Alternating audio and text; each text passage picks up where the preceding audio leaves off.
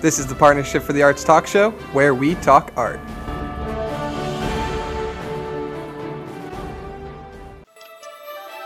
Greetings, this is Victor Gartner, your host to Where We Talk Art, recorded at the Visual Arts Center in Punta Gorda and produced by Partnership for the Arts Group.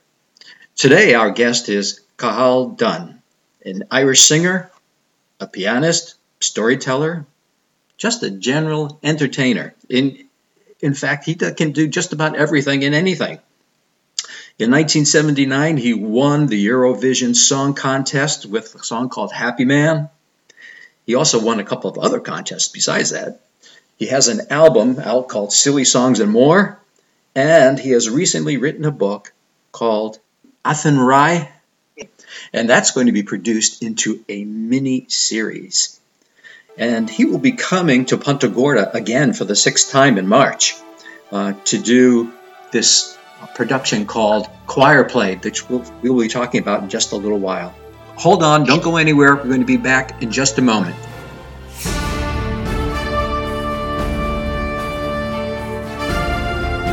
This is Partnership for the Arts. Come join us as we explore the world of art. You can find us on our Facebook page at Partnership for the Arts Group Talk Show.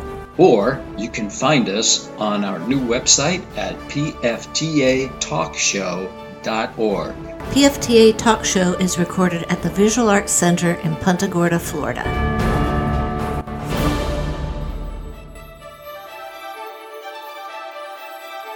We are back. Cathal Dunn, thank you very much for being here and welcome to Where We Talk Art. It's a pleasure, Victor. Good morning, and good morning to all your great listeners. Oh, I tell you, we are pleased to have you. This is kind of a spur-of-the-moment thing that we were doing this morning, and sometimes technology gets in the way, but when it finally gets going the way we want it to, it's a wonderful thing. Absolutely. I have ignored the tech revolution, unfortunately. I just kept practicing my piano and singing and learning and writing, and I'm not exactly tech savvy, unfortunately, at all. Well, I'm not really either, and it was a big deal for me to learn how to use some of this technology required to do a podcast, but I'm here and you're here, and that's what counts. So, exactly. Cathal, as soon as you speak, I know that our listeners are going to detect the Irish lilt in your accent. So where exactly were you born and raised? I was born in Cork City, which is the southernmost part of Ireland. It's the county of Cork is the biggest county in Ireland, but the second biggest city. Dublin, of course, on the east coast being the bigger one. I was born in the mid-50s. I showed a little sort of talent for a little bit of piano playing. My grandmother on my dad's side died in Waterford, and the only thing that Dad inherited was the sort of beaten up upright piano. And at 3 years old, I was fascinated that I could bang something and get a bit of music out of it. And apparently, we start music school early in Ireland at 4. I went to an all-Irish speaking school. Unfortunately, due to our history, we speak English mostly in Ireland. But this lovely lady, Mrs. Kiley, or Banny Kyla, as we called her, she taught us these lovely old Irish, simple little Irish songs, and it helped us learn Irish. And I, being a musician, sort of as against a mathematician, I had a good ear, I suppose, and I was good at Irish. But I corrected her, apparently. She was playing one little song that I knew, and she had this little 1 octave sort of piano thing, very primitive, with run-on batteries. And she was making a mistake, and it was driving me up the wall. And I said, "You're wrong." And she sort of said, "I suppose you can play it." I said, "I can." And I went up and I played it. And she said, "I want to see your mother." And I said, "That's trouble immediately, of course." But when Mum came in, she said, "That guy's got a bit of an ear, and I'm sending him down to the School of Music." Ooh. So luckily, it was just around the block in Cork, and I had for the rest of my life, more or less, up to about 20, I had a piano lesson every Friday. And I had a sort of a parallel type musical career with her trying to beat classical music into me and me sort of enjoying the more pop stuff, you know. So right now I enjoy every genre of music, thanks to her and thanks to, you know, the radio and thanks to all the experiences I've had. I've had a lovely life, and I've managed to make a living out of what I love, which supposedly is the essence of what one should be to make one happy. And I consider myself incredibly lucky, truly, to have come to America in 1984, started all over again here.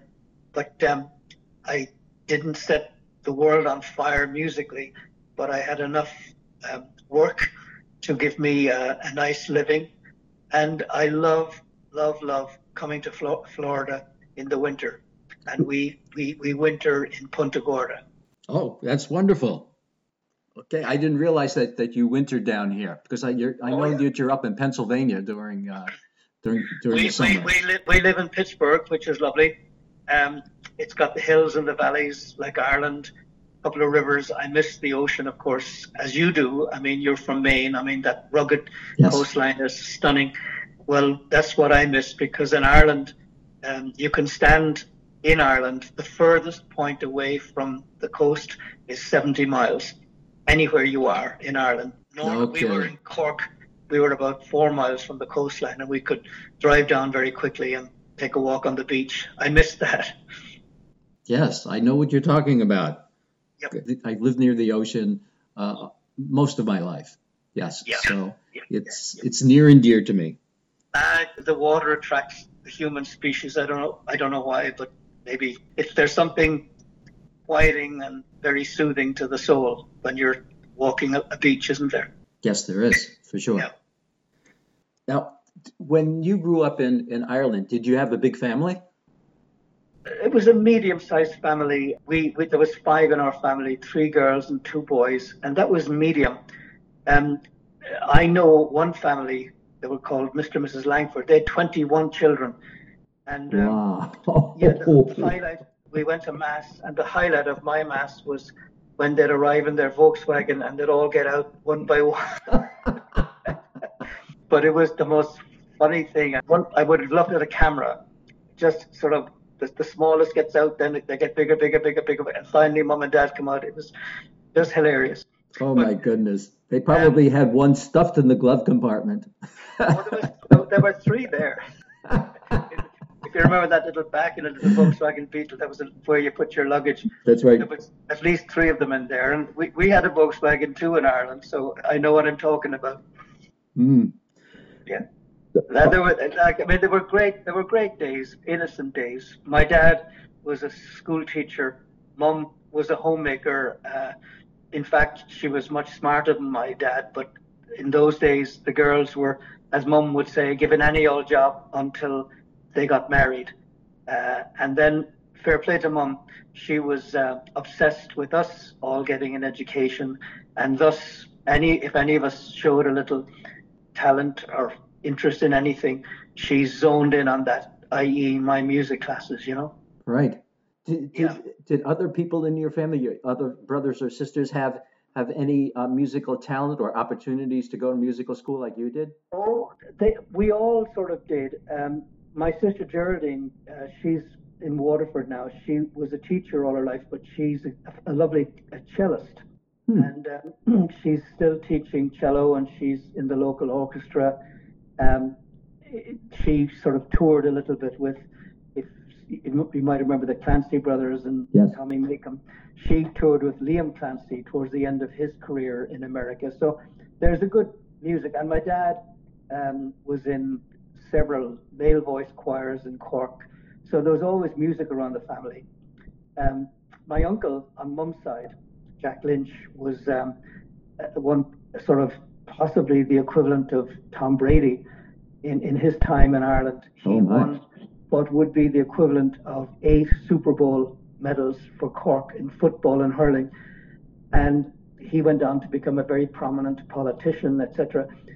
Good-looking lawyer. He had the whole package. Wasn't he a prime minister or? Yeah, he was. Yeah. Yeah. Jack Lynch was his name. Good for you. But he he, unfortunately, and Maureen, his wife, had no children, but Mum and his brothers and sisters had loads. But not not one of us could kick a ball straight to save our lives. And he was very, um, I think, upset about that. And then when he heard that one of his nephews in Cork was taking piano lessons, at the time in Ireland, that was maybe just one step up from a boy having ballet classes, you know. I see. I see. Very, not terribly macho, but I tried very hard to go on the field and be good like him. But in those days, they didn't have an under 11, under 12, under 13, that type of league.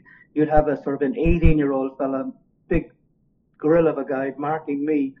And every time I got the ball, I got creamed. And I was beginning to sort of get a little bit of looks from the girls at 12 and 13 playing the piano. So I just said, this is much more comfortable. And whenever we go back now to Cork, I bring a tour to Ireland every year. I've been doing it for the last 30 years. We have a lovely trip, just 9-10 days, you know, lovely hotels, etc. But we walk the main street in Cork, Kathleen and I see some of those guys that used to literally beat me up on the field, and they're all crippled as they hobble along. You know? Oh my goodness! So I'm sort of getting the last laugh. My hips and things are still good. Good for you. Good for you. Well, Carl, you had a life with a robust family. You were established in your community, and at some point you decide that you're going to leave that and come to the States. What was the attraction in the States that pulled you away from friends and family and country? Yeah. It's a huge tug, and interestingly, the longer and further away from Ireland I am, the more Irish I've become. In many ways, especially historically. Here's the deal. You remember the recession in 1979 and 1981, the gas shortages, the crazy mortgage prices. We really got hit in Ireland. We don't have the natural resources that you have here. I had just come out of college, degree in music. I was beginning to be a music teacher, but I loved playing. And I entered a song contest called the National Song Contest in Ireland. That heads out, if you win it, you ultimately go to the Eurovision Song Contest. And that is, at the time, a huge song festival for about 20 years in Europe. For example, nobody had heard of ABBA before they won the Eurovision with Waterloo in 1974. Had they not won that, nobody would have heard of ABBA. I had no idea. Celine Dion, for example, in 1986, she sang for Switzerland in French. She's fabulous French-Canadian, as you know. Yes, she is. Yes. So, this was a big thing. And I won the Irish section with a song I wrote in 1979 and went on to Eurovision. And unfortunately, I did not win that. I came fifth. But I came back to Ireland after the win for Ireland, sort of, and it gave me a very good year. And it was sort of like COVID. The whole country just sort of closed down. People just simply didn't have the money to go to a dance or to a club. And I had two choices, go back to teaching and possibly do wedding bands in the weekends or leave. Mm-hmm. And, this music and the game of playing and the joy that you get from an audience when things are all going well, sounds good. Everything is right. It's very consuming. And I came over to America. I initially came to Michigan. It's a long story, but then I went up to Chicago, and then after a few months, came up to Pittsburgh. And I like the feel of Pittsburgh, and just simply started all over again. And finally found myself in the winters doing Florida for the last 30 years. And I've made a nice living out of it. And it was the toughest decision I ever had to do, because I didn't know it was for my future. I got on a plane and took my chances, but it was nothing compared to all the people a couple of centuries prior to that from anywhere in Europe to come over 15 years old on your own. They're the people that I admire, and they are the people. They were the best of the people, and they've made it like the country that it is. Good. Good words and thoughts, and that was very brave of you to do that. I don't know if I could do that, but Well, it, as I said, compared to the other people that had much more hardships than I, it was sort of small. But 380,000 people left Ireland in the 80s, and that's like almost 10% of the population. So it was a huge exodus. that is huge. But ironically, Ireland benefited from that. Initially, they didn't with the brain drain, etc., and the young youth drain. But a lot of those young people went back and they improved Ireland. They're now, a lot of them, back in Ireland. And my nieces and nephews, I'm glad to say, thanks to the American startups with Google and Facebook, etc., they're all over there in Ireland now as the European base. And the Irish took to high tech, like ducks take to water. So all my nieces and nephews are flying over there, and they have the wonderful luxury of living their lives in their own country with their own friends and grow old. That's one of the things I miss, sort of my friends, as the weddings, the funerals, sort of. Sure. That's the cost. But then the gain is like, I know that I'm living in the greatest country in the whole world, and I'll fight anybody that says the opposite. It's been incredibly kind to me, and the decency here that I've gotten back from people is simply beautiful. And as I get older, I appreciate it more and more. Oh, so true, so true. Thank you. But Cathal, I'm going to stop us here for a moment so that we can take a break. And listening audience, when we come back, we're going to talk about some of the things that Cathal has on his plate, including his return to Punta Gorda in March. So hold on, don't go anywhere. We're going to be back in just a moment.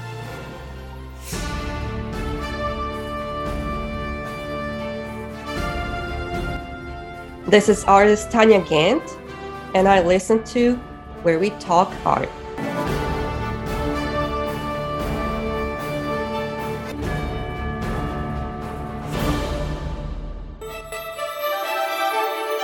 We are back.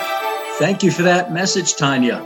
And the listeners, you can see some of Tanya's work by going to her Facebook page. Tanya is spelled Tanja, no Y, Gant. And this is Victor Gartner, your host to Where We Talk Art. And our guest today, as you know, if you've been listening to the first half, is Cathal Dunn from Ireland, who's been living in the States here for 30 years or so. And when we left, we were saying that we were going to talk about the new things that Cathal is working on. And in particular, he has a book that he has written. So Cathal, why don't you tell us about this story, the time, the place, the main characters? Yeah. Thank you, Victor. The book is called Athenry. There's an iconic Irish song. It's possibly the second most popular song other than the anthem in Ireland, called The Fields of Athenry. And it talks of a couple that fell in love just prior to the famine in 1845. And the famine hit and the potato failed, and he was caught stealing food to try and save his family. And for that, he got sentenced to the penal colony of Botany Bay, the new English colony in Australia. And she hoped and prayed that he'd come back. But about 180,000 or so women and men, both English and Irish, were shipped over to the new colony. They needed labour desperately over there for about 100 years, from about 1845 on. And less than 3% made it back. Wow. And I, in my prime, like I was driving 40,000 miles a year all over the country doing shows and things. You have lots of time, imagine, and I always thought I would make a marvelous movie, the story in that book, the love story. But I can't do a movie. But I did, I can write a book. So about 5 or 6 years ago, I started researching the famine. I knew a little bit about it, but I didn't know that much. And I wanted to sort of start the story, the love story, and then the gentleman in Australia. And I was putting bits and pieces together, researching quotes, etc.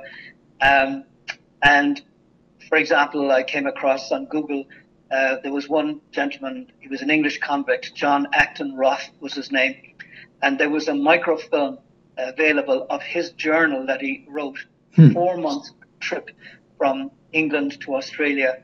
At that time, he was shipped over for 7 years, and it was available in the National Library of Australia in Perth. And I called them and I said, look, I'm writing this book and da-da-da. And they said, oh, sir, it'll be very expensive to go in and, photograph that and then send you a file. And I said, well, look, I was reading on your mission statement that it was you're very want to highlight the plight of the Indigenous Aboriginals. And I said, my story brings in the Aboriginals and their spirituality and their music and culture. And I said, in a very positive way, would you please go to your superior and ask them, would they make an exception? And a week later, I called again and they said, yes, we'll do it. So they sent me over the file in faded sepia. You can imagine it was difficult to read. Oh, I bet. But I, after a while, you sort of get used to it. And I had an exact account of the ship, the crew, the food, the treatment, the time, the weather. And I had so therefore it was historically accurate. Yes. The famine, I had historically accurate.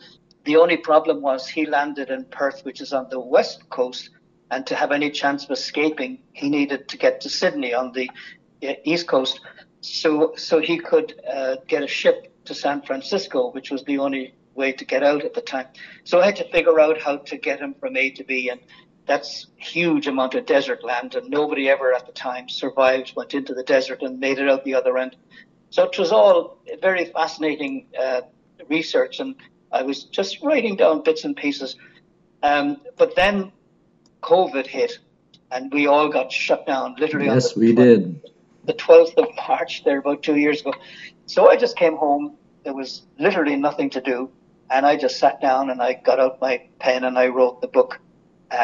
And with great friends, actually. I had a lovely friend in Florida, Judy Savala. She's a retired librarian, creative teacher, writer, and she was hugely helpful with me sort of polishing the book, if you will. And I sent it over to Ireland, and thankfully I got a call from a fellow called Noel Pearson. He's the biggest producer over there. He won an Oscar with Daniel Day-Lewis with the movie called My Left Foot. Oh, yes, that was a good movie. It was, yeah. He said he'd love to do it, a Netflix miniseries of it. So I was thrilled, of course, Oh, I bet. But then he said there's a lot of work to do before this happens. So truly, I would love if it were to happen, and if it did happen, I would love if it happened before I kicked the bucket, Right. But it would make a nice mini-series because it's starting off in Ireland. It starts with the love story and the music, and then the sad part of it was that the famine never needed to happen. There was plenty of food for everybody, but sadly the English wouldn't share when Ireland had the calamity of the blight of the potato. Yes. So it's sadly about 2 million died, 2 million emigrated or so. Ironically, that's why the huge Irish diaspora is all over the world because of that, interestingly. But then when he goes on the ship, of course, the book goes into two parallels. Moira trying to survive with their son Tomás against all the odds in Ireland, and Liam trying to survive. He was a brilliant horseman and a musician, tin whistle player, and his survival in Australia, and both of them developing mentally, intellectually, of course, with the wider sights and experiences, and his obsession to make it home to Moira. And if anybody was interested in reading it, it's a very nice history of Ireland without being too dour. There's some great characters introduced with good humour to lessen the awful times. And it's available on Amazon and Kindle. And it's also available on my website, cahaldun.com. That's CAHALDUNNE.com. And I'll be down in Florida, in Punta Gorda, in January, February, and March. And we started a choir, Victor. It's our 6th year, and it culminates in a nice concert on the 4th of March in the PGICA Centre on Shreve Street. Oh, yes. At 7 o'clock. But if anybody listening would like to join the choir, we have rehearsals every Monday at the centre on Shreve Street, starting on the 16th of January from 4:30 to 6:30. And we do about 8 or 9 rehearsals and then do the show. And we learn 8 songs in 8 weeks, which is very, very ambitious. It is ambitious. But there are no auditions. There's no stress. We just sing for the joy of it. And I already have produced practice CDs. So, for example, if somebody is an alto, we have the mix, and her line with the mute is way higher, so she can hear it, and she can also have the sheet music, so she can learn it in her own time. We have sopranos, altos, and men. And we usually have about 40 people in the choir, and it's lovely. That's a good-sized choir. Yeah, and we have plenty of men. We have loads of laughs and camaraderie, and we sing Queen, Africa, James Taylor, Doris Day. Everybody needs a lover, and it's not sort of your granny's choir, as we say.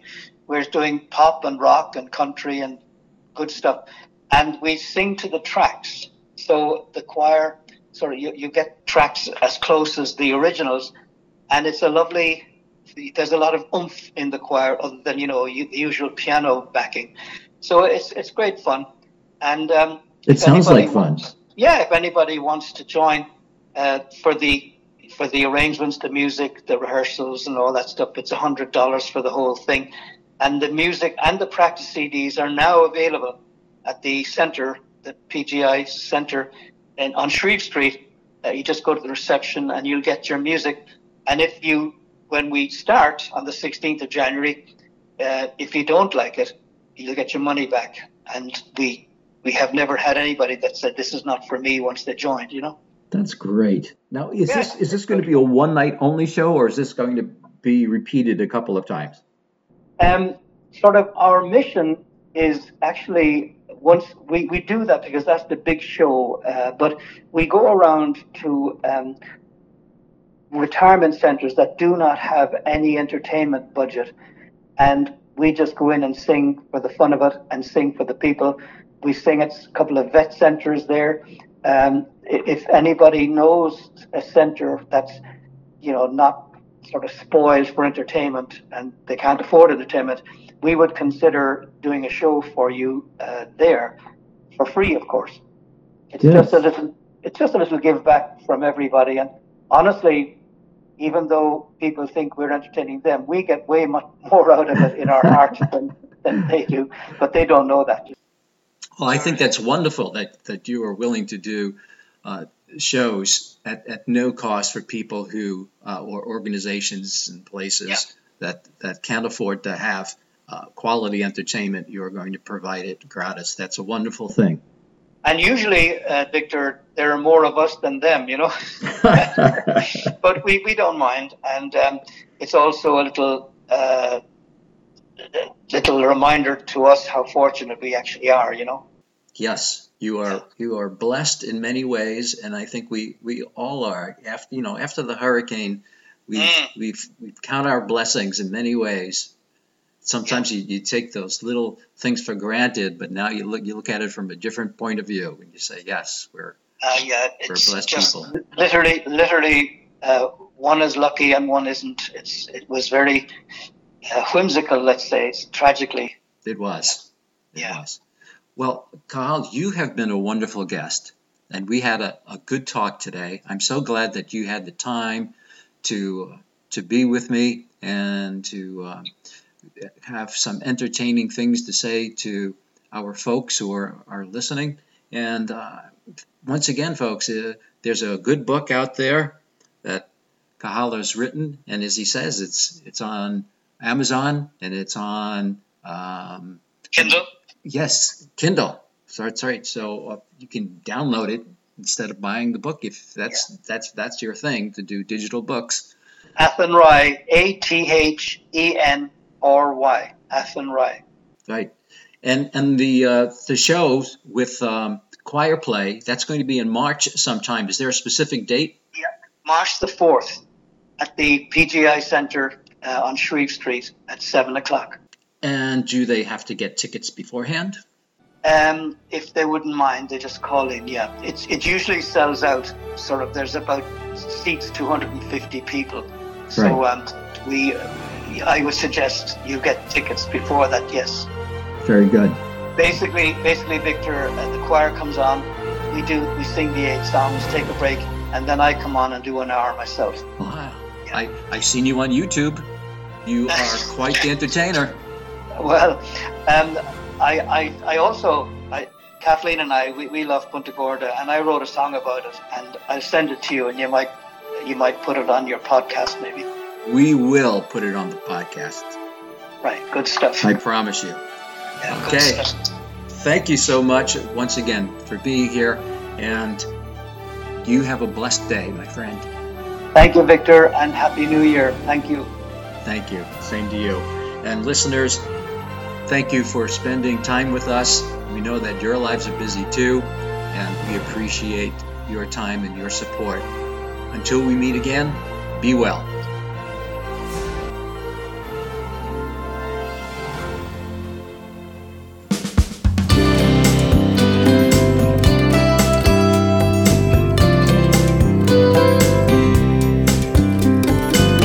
Heading for some sunshine down 75. Cross that old Peace River and I just smile, thinking endless sunshine, no 9 to 5 paradise, Punta Gorda. Down at the harbor, catching a sunset, it never gets old.